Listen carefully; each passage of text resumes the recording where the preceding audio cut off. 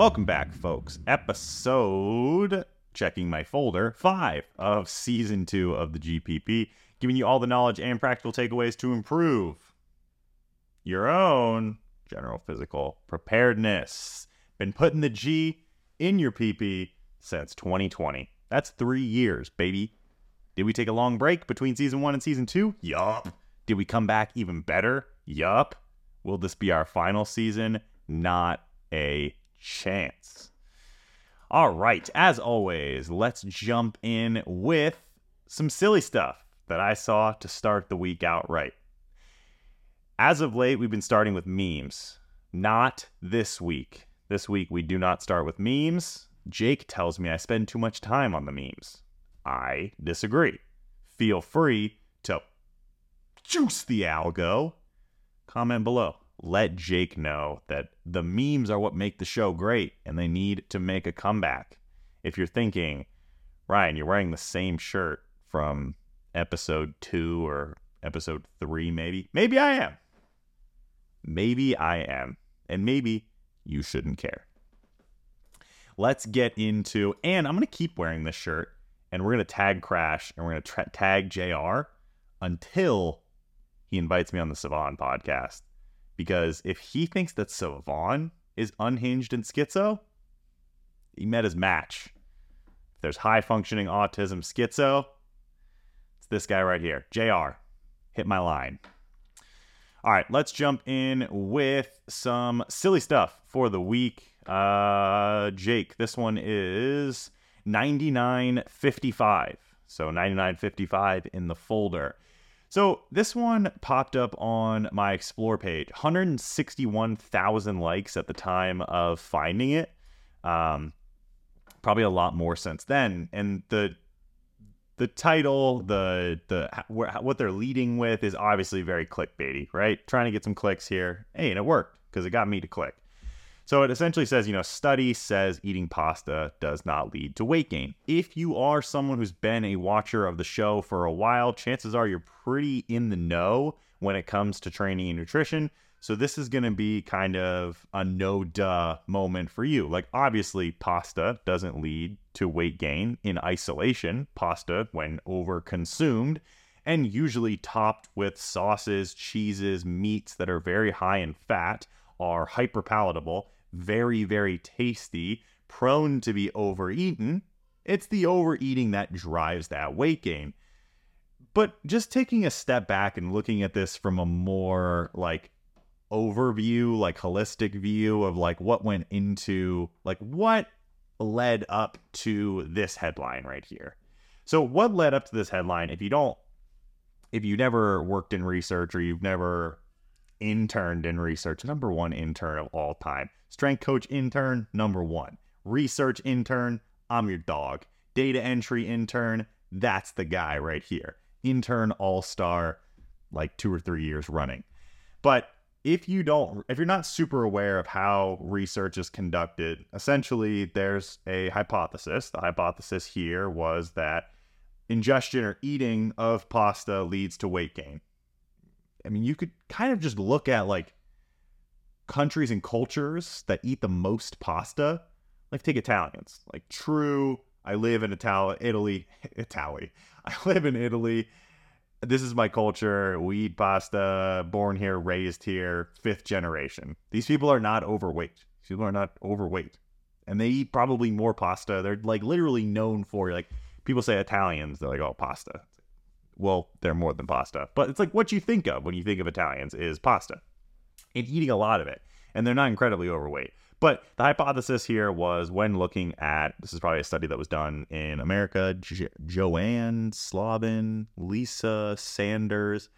I would need to look at where the study was conducted. My guess is that it was America. But Americans who eat a lot of pasta probably are overweight.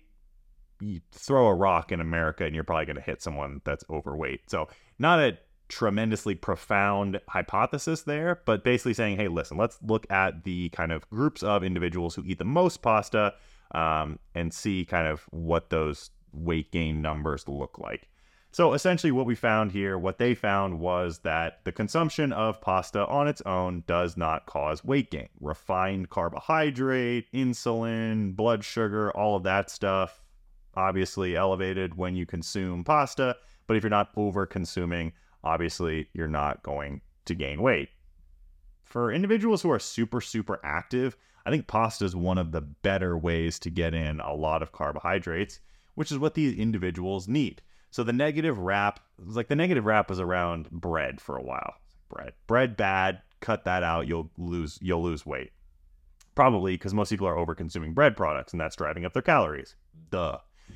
Same thing goes with pasta. People say, oh, I want to go on a fat loss diet. I need to cut out pasta. It's like they cut out pasta. It removes 1,000 calories from their daily diet. They lose weight. They tell all their friends, yeah, I stopped eating pasta, lost weight. So that's kind of how these headlines are born. It sucks, but, it is what it is. But up next is the best part of this. I screenshotted this because I was like, I want to talk about this on the podcast. And then I scrolled down because I was like, I wonder what people are saying in the comments. Like, I feel like there's probably a lot of people in the comments that are like, no shit, like, duh, obviously, pasta doesn't make you fat. What I found in the comments was better than I ever could have imagined. Jake, this is 9956 SMK with the top comment right here. And it says, why does pasta always have to pay so much for car insurance? You've got me intrigued at the first line here. Because his car always ends up all denty. I think that there is a prevailing sentiment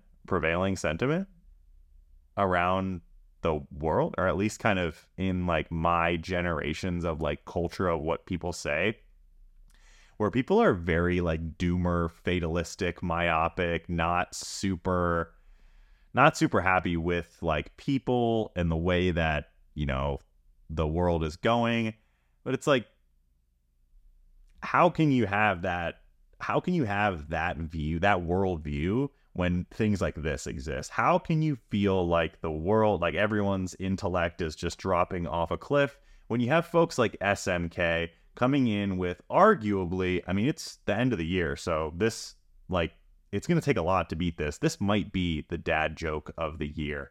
Why does pasta always pay so much for car insurance? Because his car always ends up all denty. Whew, that is a heater and a half. So you thought the memes were out, but I snuck one in there for you. Take that, Jake. All right, up next is Image 9961. I wanted to talk about this because it's near and dear to my heart, and as Gifted's compete, especially the TSF compete team, continues to grow, we're definitely bringing on more competitive CrossFitters than we ever had before, so it's a good idea to start talking about CrossFit in the podcast. The big change that came out in the last couple of weeks was a restructuring of the CrossFit Open. So for those who aren't in the CrossFit space, the CrossFit Open is traditionally the large, widespread event, competitive event that everyone does online every single year. Somewhere around, I think enrollment has been as high as like close to 500,000. I don't think it ever hit the 500,000 mark, but it's like 300, 400,000 people every single year do the CrossFit Open. You pay $10, you do the 3 workouts, you submit your scores, you see where you rank, and that takes place usually end of February into the middle of March. So you have one workout release per week. So workout gets released, you have the whole week to do it or retry it and submit your score. And then another workout comes out and then another one. So you get 3. It used to be 4 or 5, but they've actually narrowed it down to 3 in the past couple of years. So now in the past, I think it's been 3 years now, maybe 4 years. It's in the past 3 or 4 years, it's gone open, top 10% of scores in the Open go to quarterfinals. So 400,000-ish, 300 to 400,000-ish people pay $10 to partake in the Open. That money goes directly to CrossFit HQ. The top 10% of those people, so that ends up being 30, 40,000 people total, pay $50 to CrossFit to do the quarterfinals. Now, quarterfinals is more workouts, shorter time frame. You've basically got, it looks like, a barbell spin with this graphic here, very helpful. Whoever's doing his graphic design is really doing a good job because everything is super clean, super easy to read. Really like the content over there. So the quarterfinals is 5 days. this year, or next year, it's going to be the 17th to the 22nd. So you have that time frame to do however many workouts get released. It's usually like 4 or 5, maybe up to 6 workouts that get released. You have that time frame to do and redo them and then submit your scores. Now, in the past, last year it was regional. So regional, it was like North American East, West. That's what we care about because we're in North America where we're recording this. 60 and 60. Top 60. You guys go to semifinals, which is the step before the games. Now, they've whittled it down next year, and we'll talk about whittling it down versus increasing it. They whittled it down for next year. Top 40 men and women from each region are going to go to semifinals. So it's no longer 60. That's a 33% reduction in the amount of people who are going to go from the quarters to the semis. So far more competitive going from that quarterfinal to semifinal range. But what they've done to kind of in an opposite vein of that is that they are now opening quarterfinals up to the top 25%. So initial 15% of the people who do the open will now qualify to compete at quarterfinals. A company that historically struggles to make money, CrossFit, struggles with how they spend that money. CrossFit struggles with having enough money to reinvest back into the affiliates, the people who actually feed into CrossFit HQ as a whole and continue to proliferate the name, the sport, the methodology, all of that. I wonder why they're opening this up to 15% more people. It's very, very, very obviously, and the top comment here is, am I the only one who thinks the 25% to quarterfinals is a good thing? Yes, you are, because it's actually a very bad thing, especially for those like myself and the other members of TSF Compete who want to get a predictable experience every single year so that they can measure their improvement. When it was a 10% advancing to the semifinals from the open, you knew the programming was going to take a really big leap. And even the people who qualified in like the 92nd, 91st, 90th percentile, so they just kind of squeaked into quarterfinals, these are people who are getting absolutely blasted by these quarterfinal workouts, like just getting destroyed by them. Time capped, literally unable to move the barbells, unable to do certain skills, like just getting absolutely walled by some of these workouts. Example, last year they had the clean and jerk box jump over workout that was, relatively easy burpee box jump overs and a 275 barbell for men. A lot of men posted a score of 5. They did their first 5 box jump overs, and then they didn't even touch the bar, or they didn't even try, or they spent the rest of their time trying to get a single rep. What's going to happen next year is that now that they're allowing a greater amount of people to advance to the semifinals, is that you're not going to see that jump in programming anymore. It's going to look a lot like open programming, which is going to be bodyweight movements, endurance, pure capacity. So for folks who have spent a good amount of time training for those quarterfinal and beyond workouts, what they're going to find is that they may not excel to the level that they thought they would in those quarterfinals workouts, because now we're going to see lighter barbells, lower volumes, lower skill, and they're going to save all that heavy, high skill, really advanced stuff for semifinals, which I think sucks for someone like myself and the other members of TSF Compete who have been training basically all year for those quarterfinal workouts. Anyone who competes at the quarterfinal, semifinal level knows that the open is not where your money is made. We're really training for the quarterfinals. We're training at those volumes. We're training those skills. We're training at those intensities, heavy barbells, all that good stuff.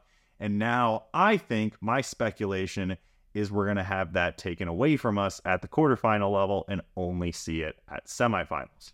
I don't think this is a good way to push the competitive side forward, because in the interest of a money grab, you're watering down what that second level of competition is going to be.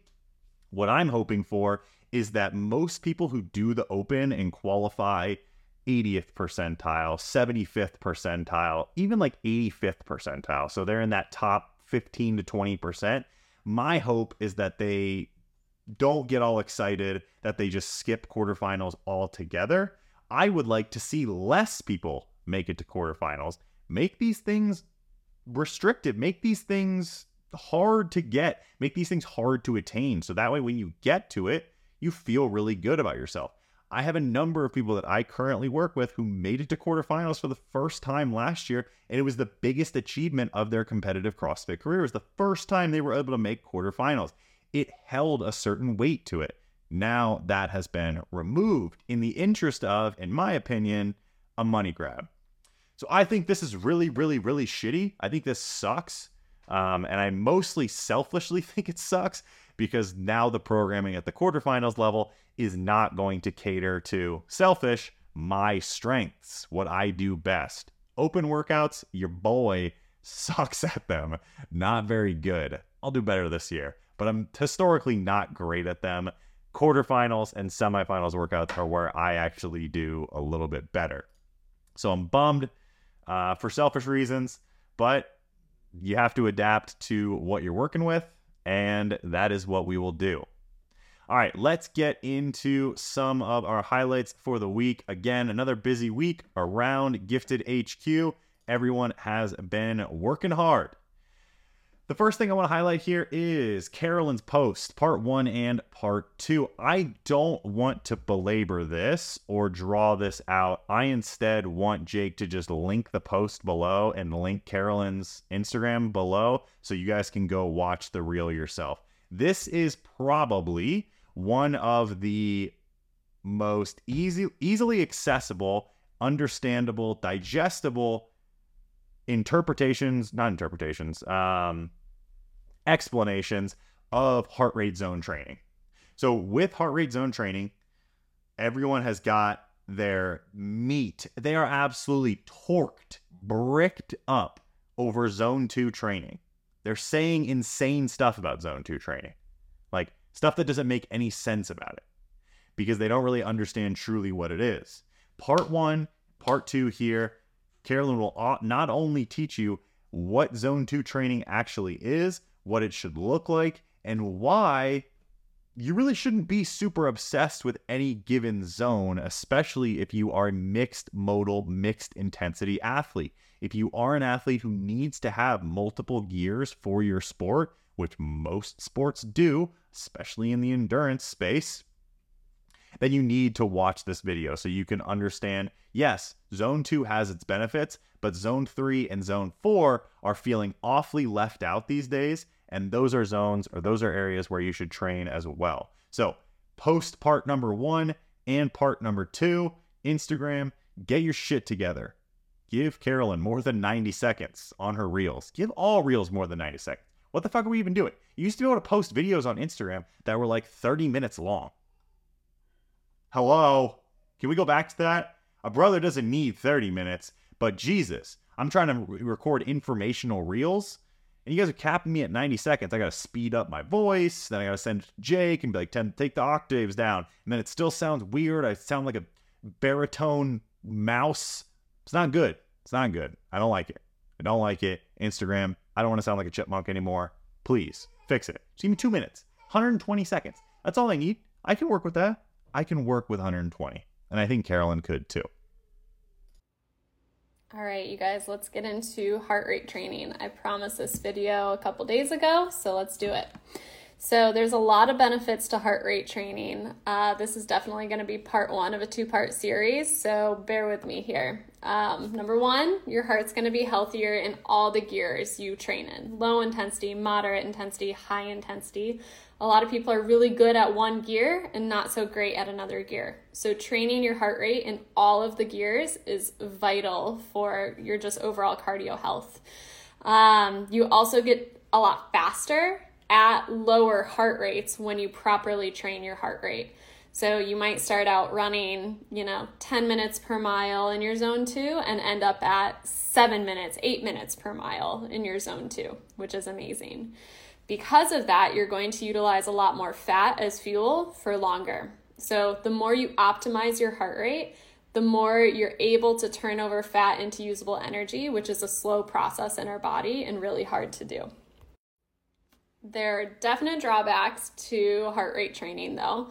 So one of them is people are zone 2 zealots. They think heart rate training is only zone 2 training, and that's not at all true. You need to train all of your zones: high intensity, low intensity, moderate intensity. Slowing down super frustrating. and not pushing yourself enough for speed. Okay, just finishing up that thought. If your goal is to go fast, you have to go fast. So yes, you need to train low and slow sometimes, but you still need to train fast and not pay attention to your heart rate as much if your goal is to go fast. So how do you actually figure out your heart rate zones?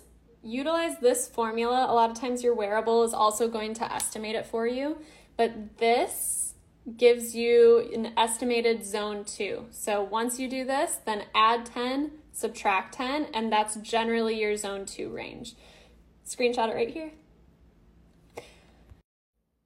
And last but not least, let's take some looks at best practices. So the first two that come straight from Joel Jamieson, I'll tag him below. If you guys are ever looking for more information on cardio training, he's an excellent resource. But if you're just getting into cardio training, or you're just a little bit more of a novice in general, a 3-2-1 split is excellent because you're hitting all of the zones, but you're doing it in a safe way. If you're trying to take it to another level, or you're a little bit more advanced, a 2-2-2 split is excellent. You want to pay attention to your zones a lot during low and moderate intensity cardio training, but not as so much during high intensity cardio training, only on the recovery. Up next, our very own director of our corporate wellness program, speaking at the ISSN conference, Eric, the jet setter Bastillo himself, traveling with the ISSN, giving lectures on all sorts of sports nutrition related topics. So just again, another reason why you, the viewer, may want to look into not only our corporate wellness offerings, but our academic partnerships as well. Gifted Academics and Gifted Wellness are two newest departments growing very rapidly. Stay tuned. You're going to see a lot of projects coming from our wellness department and our education department going into next year. And this guy right here, Mr. Bastillo himself, is the one that we have to thank for a lot of that. So grab yourself a cup of Cafe Bastillo. Listen to Eric Bastillo. Look at these people. They're getting fit. Can't beat it. Motion Columbia. I don't know what Motion Columbia is, but I know that Eric was there. The ISSN was there spreading the good word. So go sign up for our certification, CISSN. Get yourself a sports nutrition certification. You want to know more about nutrition? That's why you're watching this podcast in the first place. So go check it out. All right, Gifted Academics Education. Bang, bang, bang, bang, bang. If you're not following the Gifted Academics page, what in the hell are you thinking? Go over there. We've got our first post up there. Actually, I think it's our third post. The first two were, I don't know what. I think it was like Fresno and ISSN partnership. Cool stuff.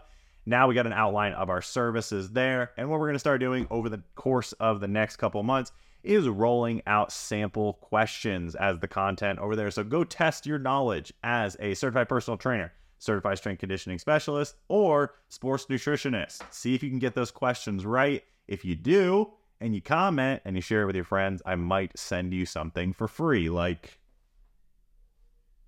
stickers.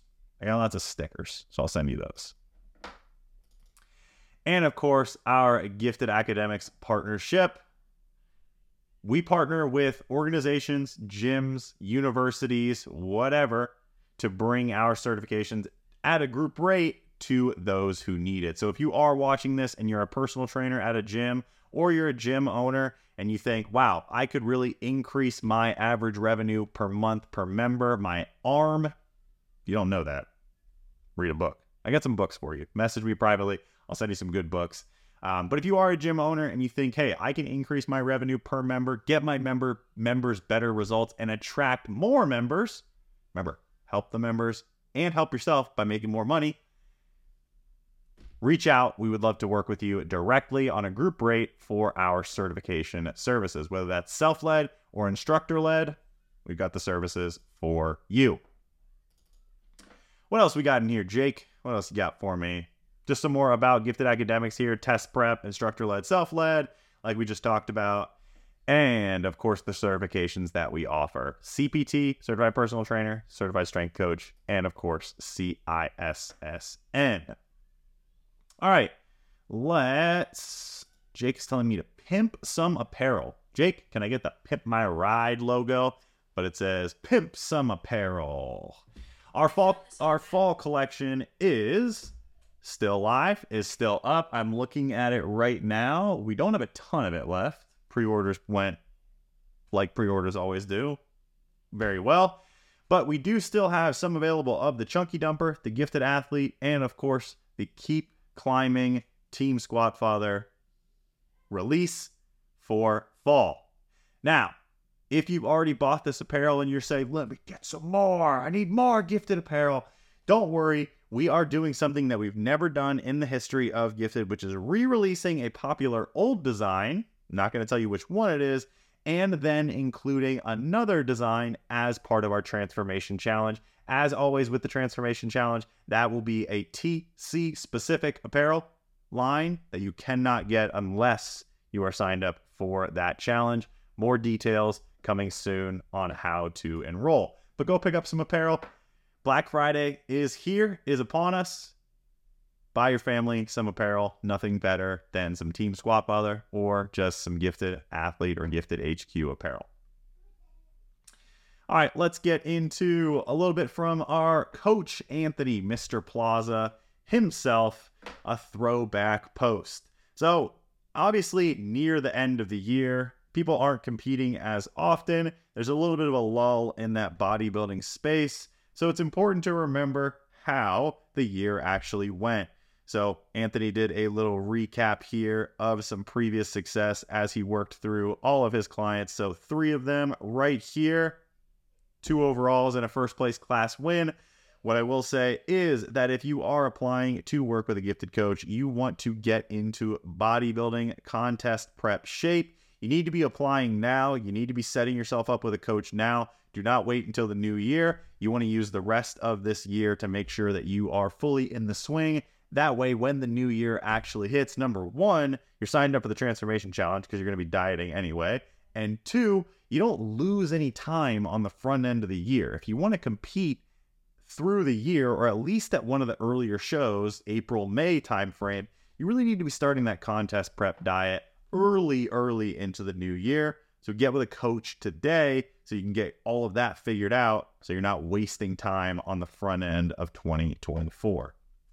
Anthony, obviously a great one to work with on the bodybuilding side. Jeremy DeSantis, also fantastic. Stephen Tran, Carrie Harris, Jason Holt. A lot of really good bodybuilding coaches. If you do want to go down that route, whether you're an experienced competitor or it's your first time, those are the folks that would obviously suit you best.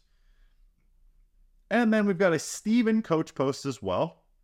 This one's terrific. This is a really good infographic that Steven put together here for everyone. And it's all about what a coach can do for you and what they can't do. Setting up expectations between coach and client early on into the experience, you cannot sleep on how important that actually is. So what can a coach actually do? When you hire a coach, what can they do? They can write your program, specifically write a program that fits your lifestyle and your goals, guide you through your health and fitness journey, answer questions, teach you along the way. Every question is a learning opportunity. Provide a supportive community, not only with the coaches from Gifted, but also with current clients and existing clients throughout our entire network. Give you honest feedback, check in on you periodically. Our coaches check in twice per week with their clients. Can't beat that. And then inspire you and hold you accountable. That's really what a coach can offer you right there. What a coach can't do for you, and where people often get confused when they hire a coach, they say, I'm going to hire a coach to get me results. At the end of the day, you still have to get you results. The coach writes the plan, draws out the map. You still got to pull out your map and follow the trail. And if you veer off all the way that way, and then you're standing 50 miles that way, you're like, what the hell? Why didn't I get to my final destination? It's because you didn't follow the map that the coach drew up. So what a coach can't do, they can't grocery shop for you or do your meal prep. And if they are doing that for you, you're paying a pretty penny. You're not paying $250 a month. You're paying $2,500 a month. And if that's the plan you want to sign up for, holler at me. I'll meal prep for you. Coaches cannot do your training or cardio. They cannot walk your steps for you, your physical activity. They can't track your macros, hit your daily targets. They can't help you get a full night's rest every night. And they can't maintain day-to-day consistency on your behalf. Again, at the end of the day, execution falls on you. Steven does a really good job of outlining that here. So when you hire a coach for the first time, it's important to have realistic expectations for what a coach can actually offer you. And I think that Steven does a really good job with this post highlighting exactly that. All right, now we can get into some competition wrap up. Majin Duke himself, James Owens, took to the stage his first national show working with Coach Jason Holt. Went over to the Natural Pro-Am hosted by Ben Weider. Him and Jason worked together last year. I do believe he got second or third in his class. Took a nice long off season, made some very large, very sizable improvements, and improved his conditioning. So got larger, added muscle, and improved his conditioning. No one really does that.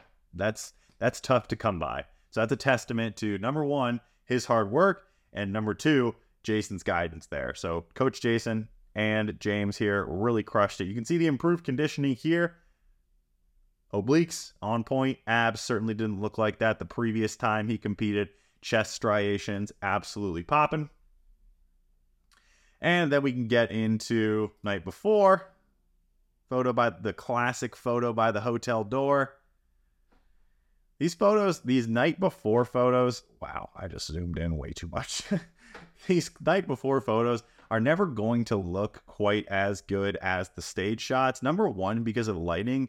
And number two, because the night before shots are usually full of food, full of water for the day. And then over the night, your body really flushes out and everything kind of tightens up. So if you see someone the night before the show, you're like, whoa, you looked way different the next morning on stage. That's usually what's happening. It's more pronounced in enhanced bodybuilding because you can utilize drugs to assist with that process, that flushing of the water. But you can still expect it in the natural scene, and this is exactly what you're seeing from James here, from this hotel room photo to the stage shots where his waist looks considerably tighter, abs are significantly more out, delts are more capped, everything just looks really dialed in and on point on stage. This is absolutely James's best showing by a large margin, showed very large, very big, very impressive improvements from show to show. I think he ended up finishing, I'm just kidding, this is the third show. Where did he finish? For the results, second call outs, happy with that at a first national show. Official placings, I want to say that, let's see if we can kind of decipher it by this. So second call out here, 1, 2, 3, 4, 8 in this, just outside of center. So that would put him in 9th or 10th. So it's looking like a 9th or a 10th place finish for James. First national show, third show ever. I think him and Jason are set to start up an off season. Again, move into an off season, get ready for their next competitive season together. Just keep knocking, baby. That's one of those things that you have to do in bodybuilding. Bodybuilding, especially on the natural side, is a war of attrition. It's all about who can do it for longer. It's not about intensity of effort over short durations. It's the sustaining of effort over 5, 10, 15 years that takes you from first-time competitor to world champion. Most of the time, when you attain that physique of world champion, then you can just maintain that. We see that kind of at these, the Yorton Cup, at WNBF Worlds. We see that kind of thing where, you've got like a 38 or a 39-year-old guy winning world champion bodybuilding, which you never see on the enhanced side. And then that guy wins it for 3 or 4 or 5 years in a row, as long as he sticks with it. So that's often what you see on the natural side. James being a young dude and early into his bodybuilding career, his best days are most certainly ahead of him. Wouldn't be surprised to see him climb into a first call out the next time he competes nationally. If he competes locally, he's going to fuck some people up. That's what's going to happen. All right. that wraps up our client material for the week. Not as much on the competitive side. Like I said, near the end of the year, most people are more worried about Thanksgiving, Christmas, New Year, all that good stuff than they are competing. So shout out to James for getting on stage last week, and the competitors that we've had, the last couple of weeks that are speeding up their momentum, finishing out the year. That's something that I have noticed this year a lot, and in previous years as well, but most people that are within the gifted network seem to accelerate as they finish out the year. While most people are packing it in, saying, I'm not going to track my macros, I'm not going to worry about food intake, I'm just going to drink and smoke and hang out with old friends and make memories and whatnot. Everyone that I have seen, both from other coaches and specifically within my own team, is like, how can I stay on track as much as possible while still taking advantage of those social situations and making those memories? So it's not this binary choice of like, I can either have fun or I can stay on plan. I think our clients are uniquely taught by the coaches that we have, because all of our coaches are so skilled on the actual implementation of the plan and the biopsychosocial side of it. Our clients are uniquely able to manage those social situations and also stay on track towards their goals. So I have to shout out to our coaches, to our clients there. I'm biased, proximity biased. Sure, I can accept that. But I really just don't think anyone does it quite like we do. Shout out to you. Chances are, if you're a viewer, you're a gifted client. And if you're not, what the shit are you doing? Go fill out an application, find a coach that fits your needs, and get started now. But not until the podcast is over. All right, Jake, I did all of that, and I'm at the 34-minute mark, which means your boy's about to go crazy on these Reddit questions. All right, let's get into them. I have done some of these. I need to sort these into ones that I've done before. All right. 4681 is the question. It is from Jacob 2041. It says, I am 53 years old. Is it possible for me to gain muscles and gain strength? Weird. Not weird in the question. The question is a good question. It's weird because I don't think that there are any 53-year-olds named Jacob. What do you call yourself? What do you call yourself at 53 when your name is Jacob? I feel like you can't be like, oh, my name is Jacob. Jake? But I feel like Jake's like a young man's name. Jake, what are you going to call yourself when you get to 53 years old? I think you got to go like Jakob. That's like it. Oh yeah, let's actually answer the question here. Jacob wants to know, 53 years old, masters athlete here. Is it possible for him to gain muscle and strength? Most certainly. So I think a lot of older men are sold a bill that says, they're sold on the idea that when you reach a certain age, because of that drop off in testosterone, your ability to gain strength and gain muscle completely disappears. And it's just a complete misunderstanding of what actually happens. So, natural men, unenhanced, no TRT dose, which we'll talk about that in a second. Testosterone after the age of 30-ish, some people younger, some people later, starts to drop off.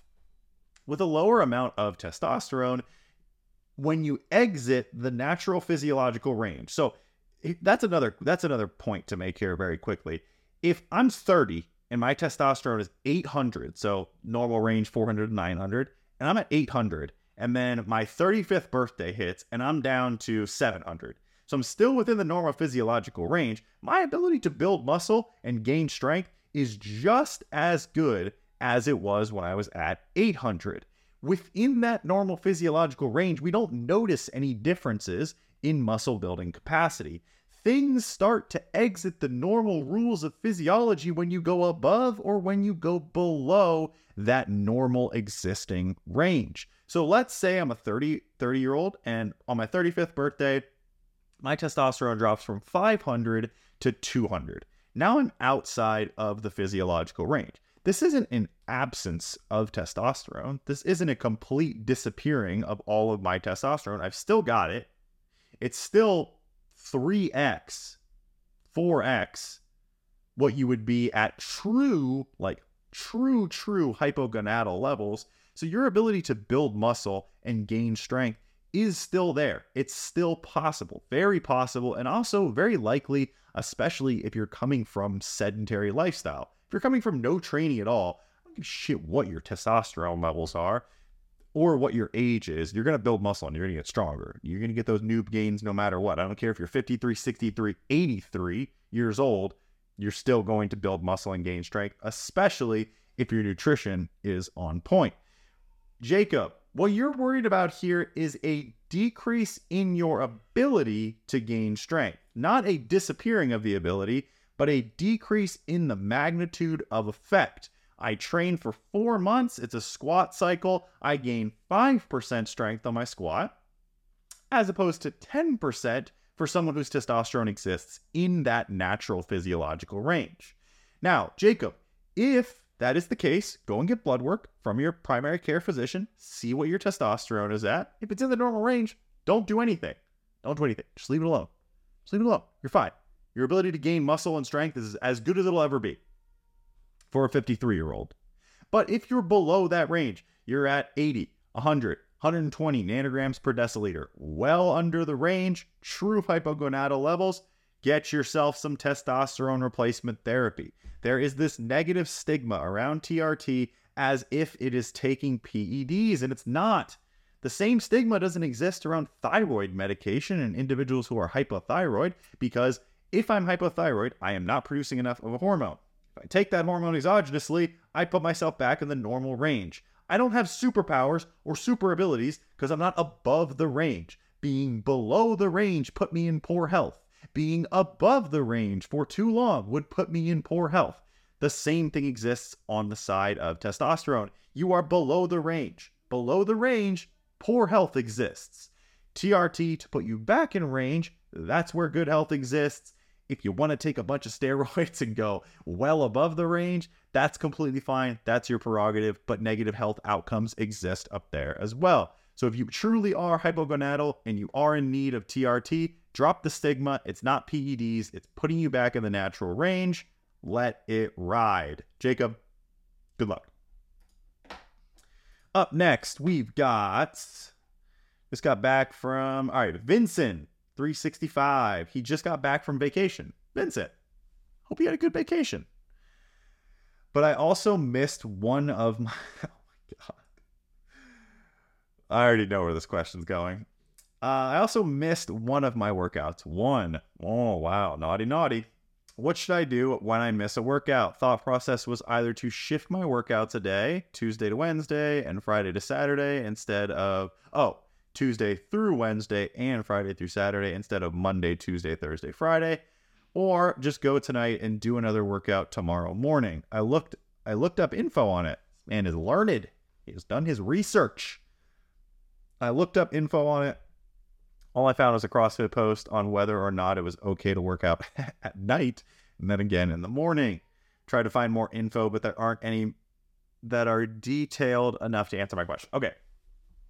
So, one, it's going to depend a lot on what the actual workout is that you're trying to make up. If it's like, I need to go to the gym and do biceps and triceps, I need to do 8 sets of biceps and 8 sets of triceps, do it whenever. Double up, train twice in a day. It doesn't matter. The fatigue cost of training biceps and triceps is so low, there's not going to be any overlapping fatigue if you train twice in a day, or if you add a 5th session to the week to make up for that session that you missed and then return to 4 sessions a week. There's no issue there. If you missed like a mock meet powerlifting session where you needed to work up to 98% of your all-time best over 15 sets on squat, bench, and deadlift, that's a doozy that you missed. Now we need to start talking about how are we going to fit that in. And that's a priority system. How big of a priority is the workout that you missed? Where does it fit in the progression of whatever you're doing right now? Because if it is a performance-based progression where you need to hit that session to get data to inform whatever the following session is, then you should prioritize getting that in and not worry so much about whatever sessions come after that. You can build in extra rest after those sessions, especially if it's a really big one. So if it's a performance-based workout where you need those metrics to move forward with what your percentages, your loads, your volume, your progression is going to be next week, then that should be your priority, should be making up that session. And you should go into that session under the same conditions that you have in previous weeks. Meaning that if in previous weeks prior to vacation, you were taking an off day prior to that mock meet, you should do that same thing. You should take an off day, especially after the stress that comes with travel, and then hit that mock meet. If not, if it's a session that doesn't matter at all, just don't even do it. Just skip it. Oh, I missed a back and shoulder workout. Where does it fit in the progression? I don't follow a progression. What do you need that session to inform what you're going to lift next week? Like, no, I switch my workouts every week. It's like, well, what the fuck are we even talking about? What are we even talking about here? Just skip it and move on. It doesn't matter. For most of my clients who miss a workout because of vacation, I just tell them to pick up where they left off. Start with that session. Given that it's not some 0 RIR or 1 RIR, very challenging workout, just pick up with that session and then move through in your normal progression the rest of the days, and we'll continue to fill out whatever that progression is for the following week when the time is right. Again, I think we've talked about this before on a previous episode where there's just like this overcomplication of issues like this. I went on vacation, I missed a workout, I'm back. Holy shit, what do I do? I'm lost. Someone help me, please. I'm crying. The best thing to do in this situation is to not worry about it at all, even a little bit, for a second. Make up the session if you want. Number one, talk to your coach. Talk to your coach. Ask your coach what you should do. That's why you hire a coach in the first place. So that you're not up late at night looking up on CrossFit.com's blog if it's okay to work out at night and then again in the morning, right? That's hours of your life. Hire a coach instead. Let them make the decision so that you don't ever have to worry about it, Vince. But really, the takeaway here is let's not obsess about these things. Let's not spend hours on end researching. Best protocol here is to make up the session, rest as you normally would between workouts, and work through the following workouts in whatever progression style you are following. Easy as that. Dang it, Jake. I said I was going to do a bunch of Reddit questions, but now we're at the 45-minute mark, and I must cut myself off so that we can save some for next time. Guys, if you are watching this, you made it this far, I want to say happy Thanksgiving to all who celebrate. I hope it's a fantastic day with friends, family, tasty treats, good eats, all of that. We at Gifted are thankful for you, the viewer, the community, everything that you do, whether you are a client or not. We love you, and we are very thankful for everything that you've done for us over the past 4 years and what is to come. We hope you like the podcast. We hope you like how season 2 is coming along. If there's any changes, any comments, concerns, questions that you would like to see answered, feel free to drop those in the comment section below. Have a full-blown conversation with yourself in the comments. Maybe you've got a question for me. I suggest you write it out one word at a time. So it's 35 comments total. And when you're done with that, because it was so much fun, just click the notification bell and the like button, because clicking things is fun. Have a good holiday. We will see you next week on episode 6. In the meantime, in between times, and as always, stay gifted, my friends.